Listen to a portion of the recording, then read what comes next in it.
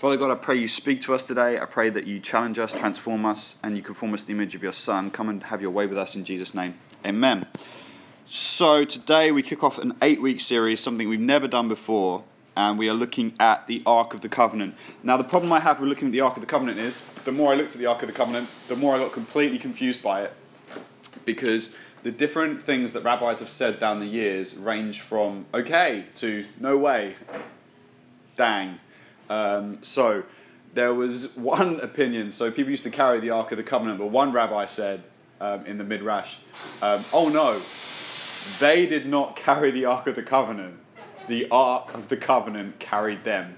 And the people literally hovered. And I was like, wow, okay. Another place, because the Ark of the Covenant was so far ahead of the people, it was about 800 meters ahead with the priests taking it, that apparently one Midrash said that the like almost like fire came from underneath it, consuming all the thorns and the brambles ahead of them, clearing the way as they went forward.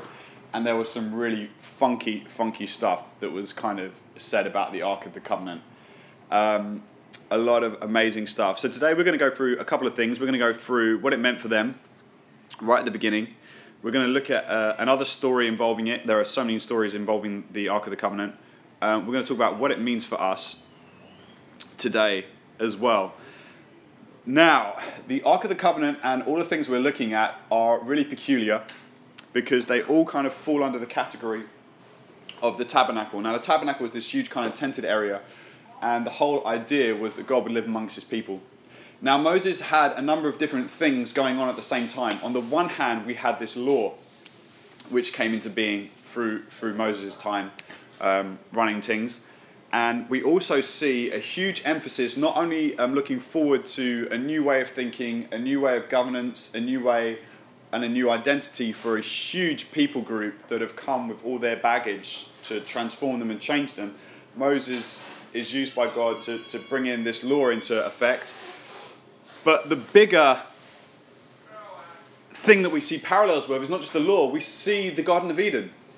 It's really peculiar, but we see the Garden of Eden because the tabernacle has this east-facing gate with allegedly a cherubim guarding it. So the notion being was that they lived in the Garden of Eden with God, Adam and Eve, and that this people lost, living in the wilderness, are having this sense of being with God in that same sort of way. It's peculiar. There's a number of things in the tabernacle that point not only towards something new, but something very ancient. So there's like a recommunication of the same truth, but in a new way. You've got the tree of life and the tree of knowledge mixed in there. But we're going to go over that in a couple of weeks, otherwise there'll be nothing exciting to look forward to. And you definitely don't want to kill that of an 8-week series. It could get really long. So today what we are looking at is we're looking at Exodus 25 and verse 10. They shall make an ark of acacia wood. 2 cubits and a half shall be its length, a cubit and a half its breadth, and a cubit and a half its height. You shall overlay it with pure gold, inside and outside you shall overlay it. You shall make on it a moulding of gold around it. You shall cast 4 rings of gold for it, and put them on its feet, 2 rings on the side of it, 2 rings on the other side of it. You shall place poles of acacia wood and then overlay them with gold. You shall put the poles into the rings on the sides of the ark to carry the ark by them. The poles shall remain in the rings of the ark, they shall not be taken from it. And you shall put into the ark the testimony that I shall give you. The testimony that I shall give you. So key. So they talk about here, the first time, they talk about the law as the testimony.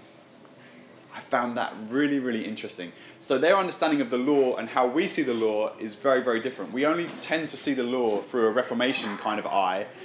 Through the eyes of the Reformation, we only see it through the eyes of Paul, and we always see it as this measure of salvation. And we see it in the context of eternal life. They saw it as how to live and the testimony of God's life that can be found in this world and in us here and now. So they call it the testimony. that I shall give you. And so that ends up being the Ten Commandments end up going in there. You shall make a mercy seat of pure gold, 2 cubits and a half shall be its length, and a cubit and a half its breadth. And you shall make 2 cherubim of gold, of hammered work. You shall make them on the 2 ends of the mercy seat. Make 1 cherub on one end, and the 1 cherub on the other end. 1 piece of the mercy seat shall you make the cherubim on its 2 ends.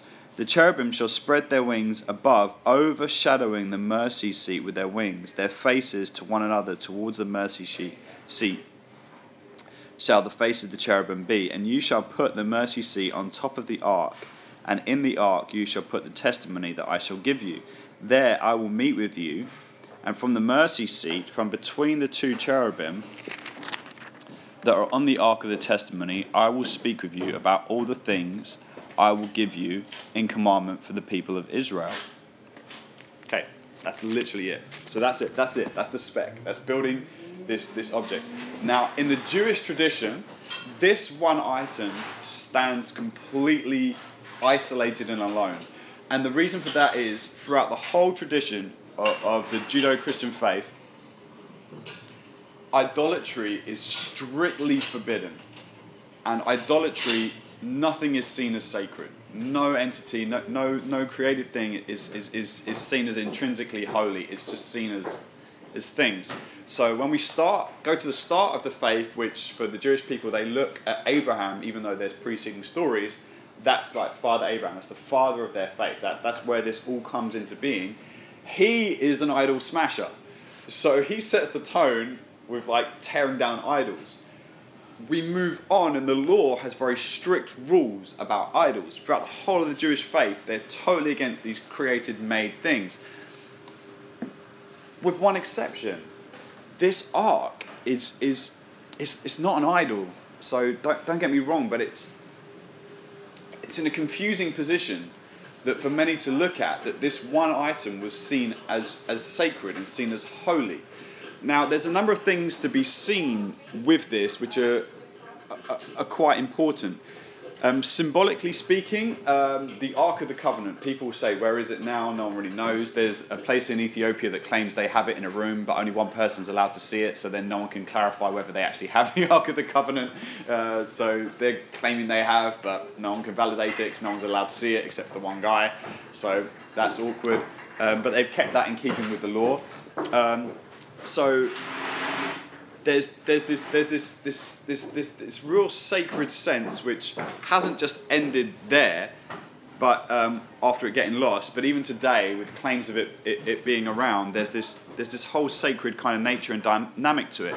Now, for the people at this particular time, it was a really big deal. So Tutankhamun's tomb was found, and in it was something that looks pretty much the same as the Ark of the Covenant. It's missing the cherubs, the angels on it, but it looks like, you look at that, you look at this, and you can see similarities between them. So straight off the bat, this was something that would be recognizable to a people that had lived in Egypt. So what was the statement behind this Ark of the Covenant? What was the statement that was being made? The statement that was being made from the Ark of the Covenant for this people was, and this is where we tie it in with the whole Eden thing, but it was the kingship of God. So the mercy seat on top of the Ark of the Covenant, this was seen as the throne of God. So God was seen as their king, direct access to God. And Moses would come, Aaron would come, and they would bow, and they would speak with God through this means. Now, later on, this transitions and changes a lot with Solomon's temple. The high priest would come in, one priest would come in once a year at the time that we would now call the Jewish people would call Yom Kippur. And he would literally just smother the place in incense, clouds of incense. The idea behind it, or the suggestion is, that throughout the whole of the Exodus story, you see the ark go 800 meters ahead of the people. And there's this pillar of this cloud, or there's a fire guiding them constantly the whole time. And the idea, it's almost like trying to be a ninja. This guy would have to be kind of without fault, nothing wrong with him. He would come in once a year to plead on behalf of the whole nation and their sins. And he would like literally go in there like a ninja with this incense burning thing, creating a cloud. He's almost like kind of like going, please don't see me, please don't see me, please don't see me. Don't let us actually have real contact. I don't want to meet you in that way. I'm not. And so they would do this whole cloud, this whole thing, because they would see this is the throne, this is the king, and you have to come to correct before the king. So Moses had, and God instructs Moses to have this so that the people know that he is among them and he is living among them. And there's this parallel between kind of what you have in other nations, but there's this very unique flavor tying back to the Garden of Eden of the tradition of God and Adam and Eve walking in the cool of the evening, that God is in their midst, but also the way their whole camp is laid out, like at the center of the garden, tree of knowledge, good and evil, tree of life, at the center of their whole camp, when they've stopped, is this. It's the Ark of the Covenant. And Moses comes in, and he would come to the mercy seat, and God would speak literally through the center, which is where the two angels, cherubim, gold, are kind of bowed and facing forward. But what they have is they have something they can put their faith in, something they put their trust in, which is why it's so confusing, because of the whole idea with idolatry. It's such a confusing concept. If we go ahead to the book of Joshua, chapter 3, verse 15. So the context is people are carrying the ark. As soon as those bearing the ark had come as far as the Jordan, and the feet of the priests bearing the ark were dipped in the brink of the water, now the Jordan overflows all its banks throughout the time of harvest. They're saying this is the time of harvest. The banks of the Jordan are completely overflowing. So these guys' feet touch the edge of it. The waters coming down from above rose up in a heap very far away at Adam, and the city that is beside it, Zarathan, and those flowing down towards the sea of the Arabah, at the salt sea, were completely cut off, and the people passed over opposite Jericho. Now the priest bearing the ark of the covenant of the Lord stood firmly on dry ground in the midst of the Jordan, and all Israel passing over on the dry ground until the nation finished passing over the Jordan. When the nation finished passing over the Jordan, the Lord said to Joshua, take the 12 men from the people of each tribe and command them, saying, then they put this altar there. They put these 12 stones there, one of each of them, to remember this moment. So they have this story of the Exodus story, of God being with them, Moses going forward, and the sea parting, but we have the same thing at the Jordan. And all it takes for this to happen is these guys who are carrying this ark their feet have to touch the edge of the water. Boom. They just walk straight across. At harvest time, when it overflows, when it's at its most voracious kind of current, and that's when it stops. And these guys just calmly stand there carrying it while the whole nation crosses over. And it's when they walk off, bang, it closes up again.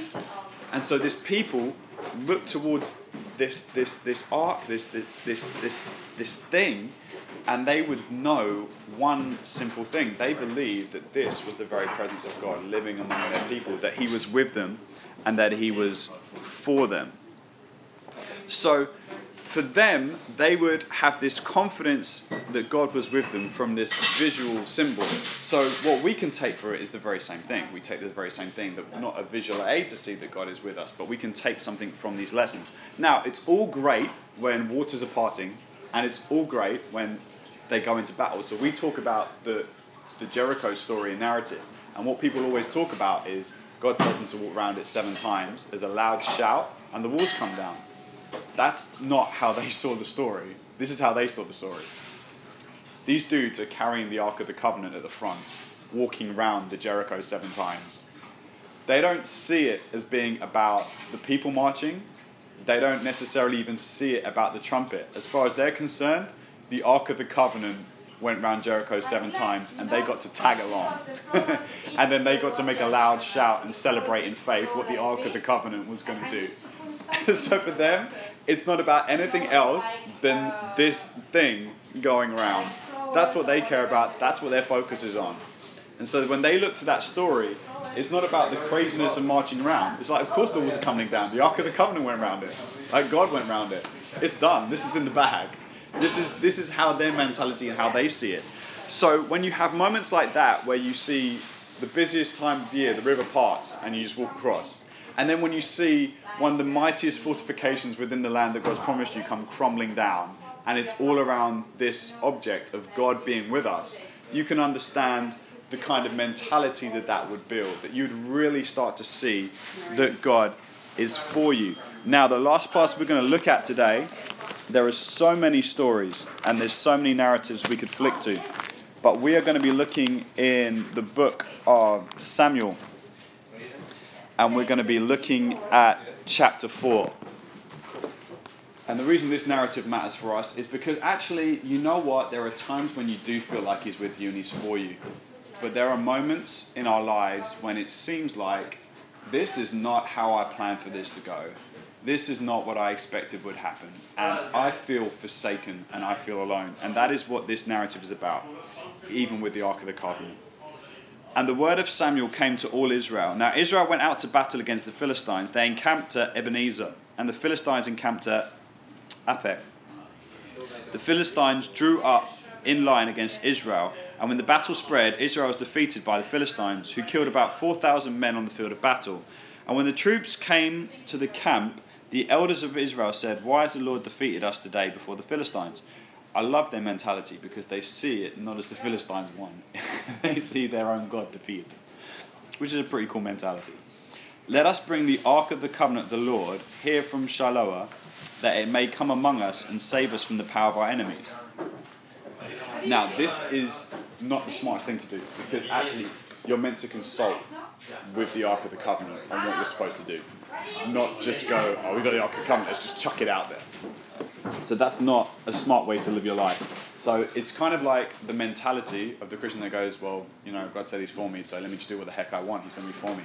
It's like, really? Are you for realsies? Like, that's not the way things go. You just build your own plan and go, "God is for me. Let me know how that works out," because it's not going to work out that great. And that's pretty much what they do here. So the people sent to Shiloh and brought from there the Ark of the Covenant, the Lord of hosts, who is enthroned. This is the king. So they basically bring the king and just stick him there. This is their mentality on the cherubim. And the two sons of Eli, Hophni and Phinehas, were there with the Ark of the Covenant of God. As soon as the Ark of the Covenant of the Lord came into the camp, all Israel gave a mighty shout, so the earth resounded. And when the Philistines heard the noise of shouting, they said, "What does this great shouting in the camp of the Hebrews mean?" And when they learned the Ark of the Lord had come to the camp, the Philistines were afraid, for they said, "God has come into the camp." And they said, "Woe to us, for nothing like this happened before. Woe to us, who can deliver us from the power of these mighty gods? These are the gods who struck the Egyptians in every sort of plague in the wilderness. Take courage and be men, O Philistines, lest you become slaves to the Hebrews, as they have been to you. Be men and fight." So the Philistines fought, and Israel was defeated, and they fled, every man to his home. And there was a great slaughter, for there fell of Israel 30,000 foot soldiers, and the Ark of the Lord of God was captured, and the two sons, Eli, Hophni, and Phinehas, died. The two sons of Eli. A man of Benjamin ran from the battle line and came to Shiloh the same day with his clothes torn, with dirt on his head. And when he arrived, Eli, sitting on his seat by the road, watching, for his heart trembled for the Ark of God. And when the men came into the city and told the news, all the city cried out. When Eli heard the sound of the outcry, he said, "What is the uproar?" The man hurried and came and told Eli. Now Eli was 98 years of old, and his eyes were so set that he could not see. And the man said to Eli, "I am he who has come from the battle. I fled from the battle today." He said, "How did it go, my son?" He who brought the news answered and said, "Israel fled from the Philistines. There has also been a great defeat among the people. Your two sons are dead, and the Ark of the Covenant has been captured." As soon as he mentioned the Ark of God, Eli fell over backward from his seat by the side of the gate, and his neck was broken, and he died. For the man was old and heavy, and he had judged Israel for 40 years. Now his daughter-in-law, the wife of Phinehas, was pregnant, about to give birth. And when she heard the news of the Ark of God was captured, and that her father-in-law and her husband was dead, she bowed and gave birth, for her pains came upon her, And about the time of her death, the women attending her said, "Do not be afraid, for you have borne a son." But she did not answer or pay attention. And she named the child Ichabod, saying, "The glory has departed from Israel, because the ark of God has been captured, and because her father-in-law and her husband had died.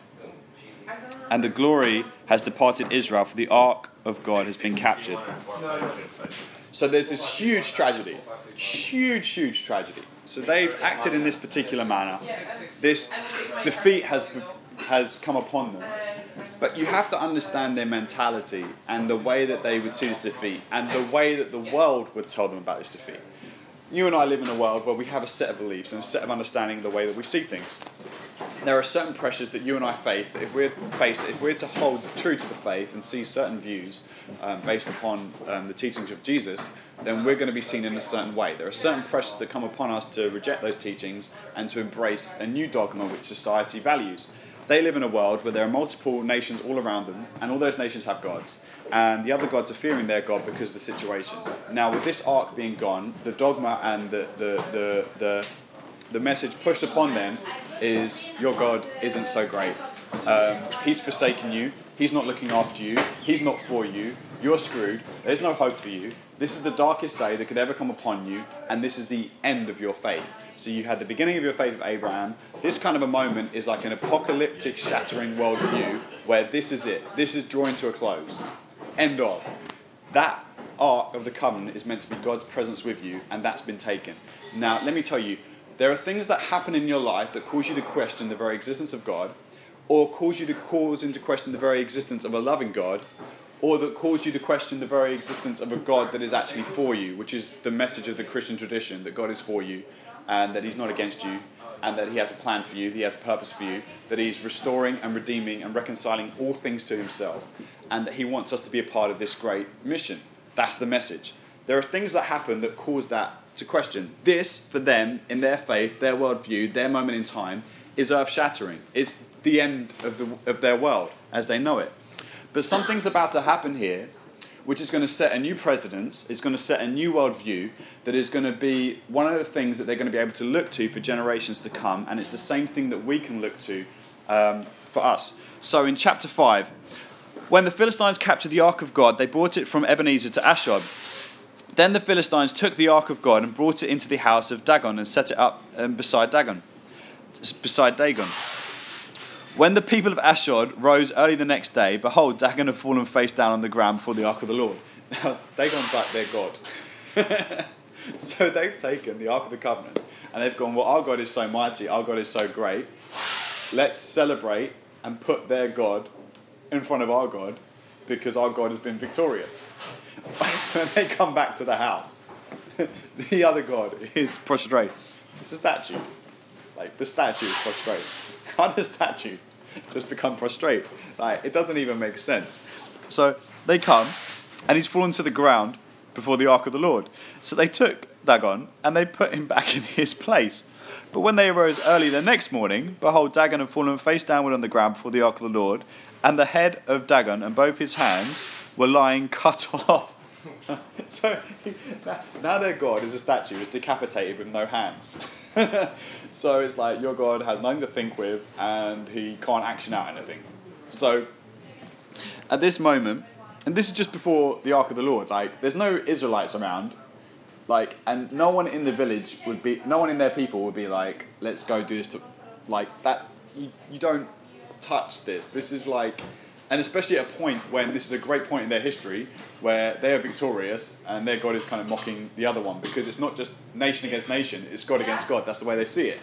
So this Ark of the Covenant has been placed there and it's decapitated their God. Like, that's a pretty crazy deal. Only the trunk of Dagon was left to him. This is why the priests of Dagon and all who entered the house of Dagon do not tread on the threshold of Dagon that is in Ashdod to this day. They're not even involved anymore. The hand of the Lord was heavy against the people of Ashdod, and he terrified and afflicted them with tumors, both Ashdod and its territory. And when the men of Ashdod saw how things were, they said, the Ark of God of Israel must not remain with us, for his hand is hard against us and against Dagon our God. So they sent and gathered together all the lords of the Philistines and said, "What shall we do with the ark of God of Israel?" They answered, "Let the ark of God of Israel be brought around to Gath." So they brought the ark of God of Israel there. But after they had brought it around, the hand of the Lord was against the city, causing a great panic, and he afflicted the men of the city, both young and old, so that the tumors broke out on them. So they sent the ark of the Lord to Ekron. But as soon as the ark of the Lord came to Ekron, the people of Ekron cried out, "They have brought around this ark of God of Israel to kill us and our people." So things are really not going well. They sent therefore and gathered together all the lords of the Philistines, said, "Send away the ark of the God of Israel, let it return to its own place, that it may not kill us and our people." For there was a deathly panic throughout the whole city, and the hand of God was very heavy there.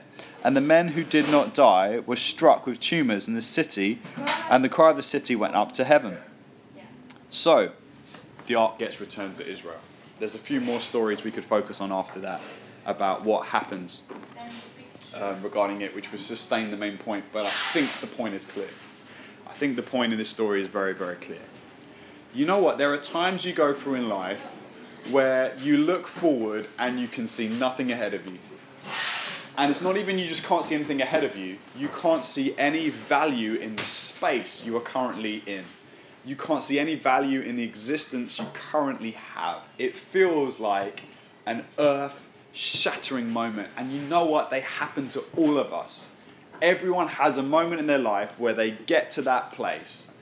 And what I love about this narrative is they've gone through the highs of God is with us, God is for us, but there comes a day when it feels like God is not with you and the end is here. And it can feel so bad that a woman wants to call her child God's glory has left this place. I personally don't want to name my kids that, and I suggest that none of us do as well. But they can get to that sort of position, and God teaches them a new lesson, which is even in that place, I am working all things together for good for those who love God, who are called according to his plans and his purposes. That even in the darkest day, there is something that is happening over there. And why is there something happening? Because the Ark of the Covenant, God with us. You know, the Catholics talk about the Ark of the Covenant as well. They use that terminology about Mary because they know the testimony of the Word became flesh and blood. And that it wasn't inside a gold chest. And that it lived among us. And they know too that in the same context and in the same story, we had a moment where Jesus is crucified and there is death. And it seems like there is no hope going forward, only to find out there's a resurrection. We have our own Ark of the Covenant, and we have our own testimony we look to, and the testimony is Jesus. And we look towards him because when the darkest moments ever come, we know that we can say like Paul, "Death, where is your sting?" There is a resurrection that he brings. And not just one to look forward to that can be experienced in the realm that we call eternity, where time ceases to have its relevance and its stamp and mark upon us, but actually in the here and now that we can experience the resurrection of Jesus in our heartaches, in our pains, in our physical body.